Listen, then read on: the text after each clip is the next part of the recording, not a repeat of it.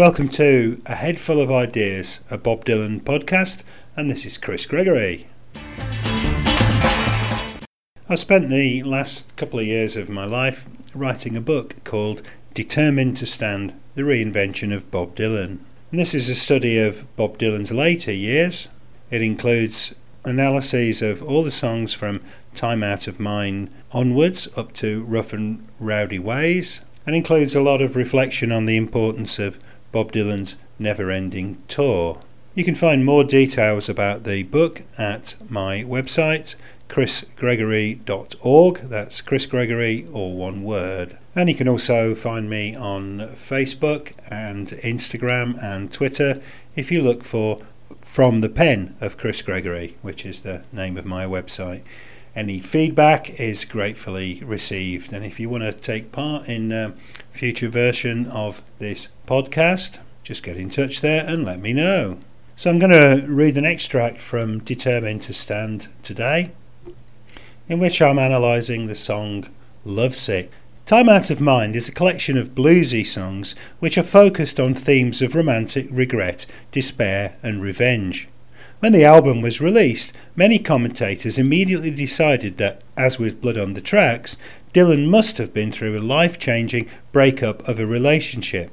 There is, however, little biographical evidence for this.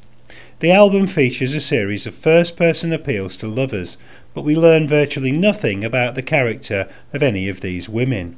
The main focus is always on the state of mind of the singer.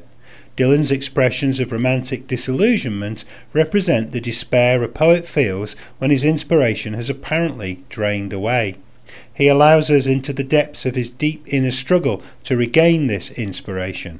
The songs can thus be seen as being directed not at real women, but to his elusive muse. In performance, disguised in his song and dance man persona, in his cowboy threads with his cowboy band, he delivers these songs with a mixture of foreboding and a comic, self-deprecating edge. The opening track, Lovesick, is an intense psychological self-examination of a dark emotional world. Its identification of the sickness of love with a sickness of the spirit sets the tone for the whole album. The first austere metronomic beats are followed by a startlingly deep, gravelly and echoey vocal, quite different to anything previously heard on a Dylan record. The lyrics are bitter and stark, as if they've been honed and chiselled to remove all extraneous matter. I'm walking, Dylan begins ominously. There are 3 regular beats before he growls, through streets that are dead. More beats than I'm walking with you in my head. This is a highly striking twist on the typically repetitive opening of a blues song. The spaces between the words seem to suggest much that is unspoken, building up an almost unbearable tension. The slow rhythm suggests the beating of an uncertain heart. My feet are so tired, Dylan proclaims with world-weary grace. My brain is so wired, and the clouds are weeping. The personification of nature in the last image recalls lines from Keats's Ode to Melancholy. But when the melancholy fit shall fall, sudden from heaven like a weeping cloud, as well as Bardolph's description of a hopeless enterprise in Henry IV Part 2, Scene 3, a naked subject to the weeping clouds. This is set against the rather startling use of wired, a very modern expression of mental confusion, which graphically represents how stressed out many people feel in an electronic age. The song's narrator then draws the listener into the scene, addressing us directly. Did I, he asks us, leaving that regular pause again, hear someone tell a lie? Did I hear someone's distant cry? He sounds infinitely desolate. But the fact that he has to ask his listeners to verify the reality of what has happened prepares us for the sudden shift into his memories, where innocence and cruelty are juxtaposed. I spoke like a child, you destroyed me with a smile while I was sleeping. The precise diction and strict rhyme scheme are maintained as a deeply tragic sense of betrayal is evoked. The sense of a life lived in pain and frustration is agonisingly conveyed, as if the singer is King Lear on the heath, bewailing his fate. In later live versions, the lyrics strongly suggest that the betrayal has been carried out by a younger lover. At a show in Tokyo on 3rd of April 2014, Dylan sings, "You were young and you were wild, you looked at me and smiled. I felt like my whole life I'd been sleeping." In Oklahoma City on the 3rd of May 2015, the first two lines are, "You thrill me to the heart, and then you ripped it all apart." The song is so direct and so apparently unromantic that it is clear that the narrator is examining the nature of love itself, and is doing so with what seems, at least at first, to be a kind of clinical precision. As Dylan spits out the tongue-twisting lines that constitute the first chorus, "I'm sick of love, but I'm in the thick of it. This kind of love, I'm so sick of it." He seems to be describing himself as, like the narrator of Broke Down Engine, a kind of wrecked machine. The very sound of the internal rhymes sick, thick, and sick again convey a very real sense of being trapped in self-disgust. Yet the narrator cannot escape the consequences of his involvement. He is being sucked down into a kind of slough of despond, a pilgrim who is making no progress at all.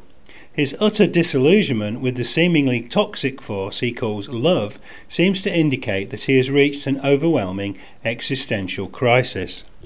At this point he appears to resemble the condemned anti-hero of Camus' The Stranger, who positively revels in the meaninglessness of life and is thus apparently uncaring about his own fate.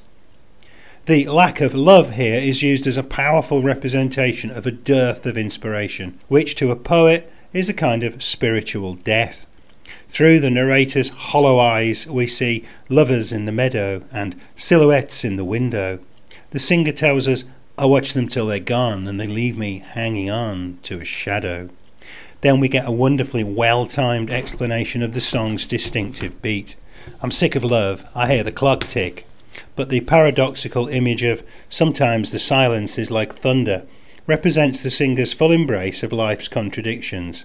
He declares that he will abandon all restraints and morality.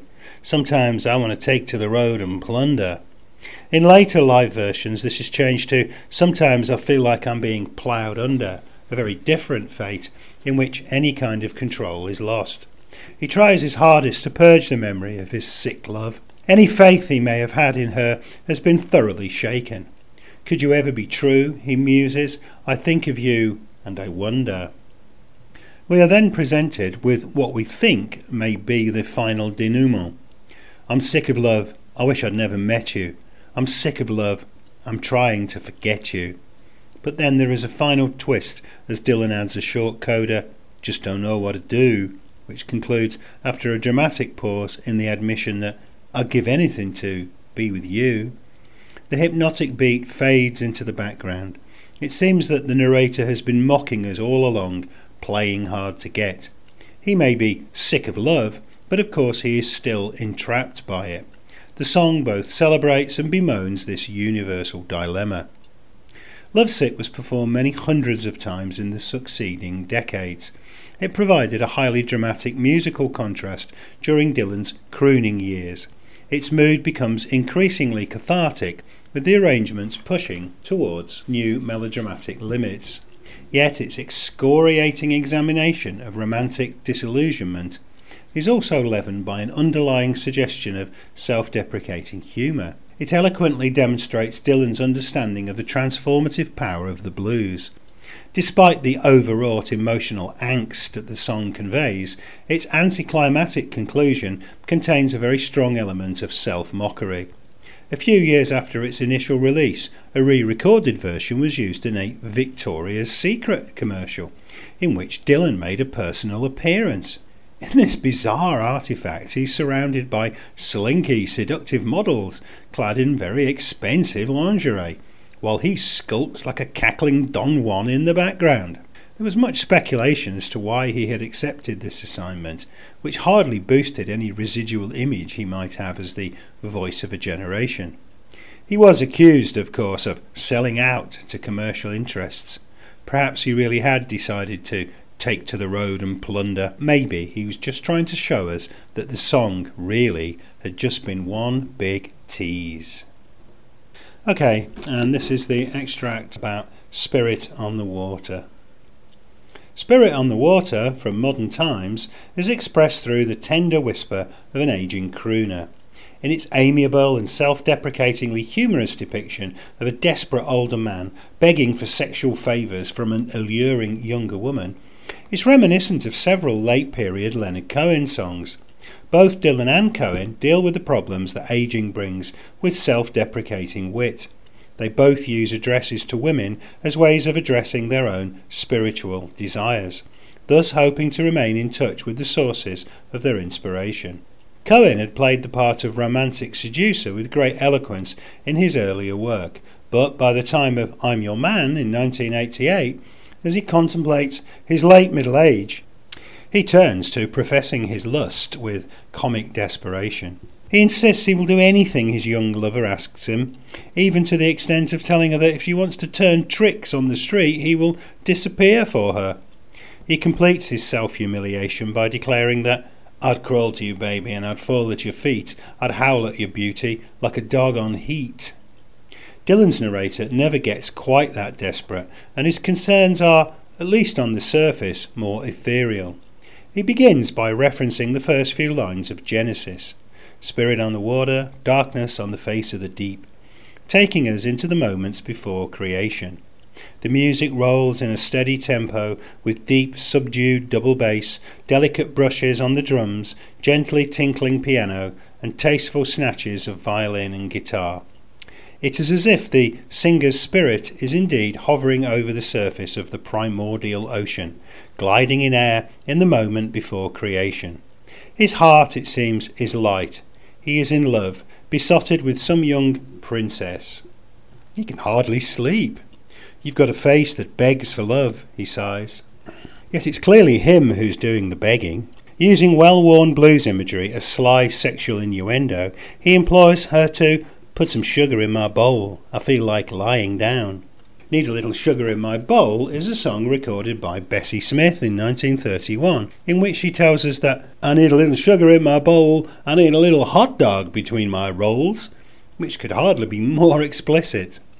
Dylan's plea is also a straightforward come-on, but the cool, resigned delivery of the lines conjures up a world-weariness which suggests that, despite his apparent lustfulness and vigour, a lie-down is really all he needs. Certainly it's all he's likely to get. He pictures himself fading away, the substance of his body becoming like mist and shadow. I'm as pale as a ghost, he sighs, holding a blossom on a stem. He's not even offering her flowers, but something incomplete, faded, and barely even visible. Though he tells her that he can't believe these things could ever fade from your mind, we can be sure that they will. The narrator is ready to confess his deep devotion, to express his humility, and to give thanks for the sheer privilege of being allowed merely to exist in the presence of his beloved. In reality, of course, it's likely that the princess will use him and discard him, yet he is determined to make the most of what he has been offered.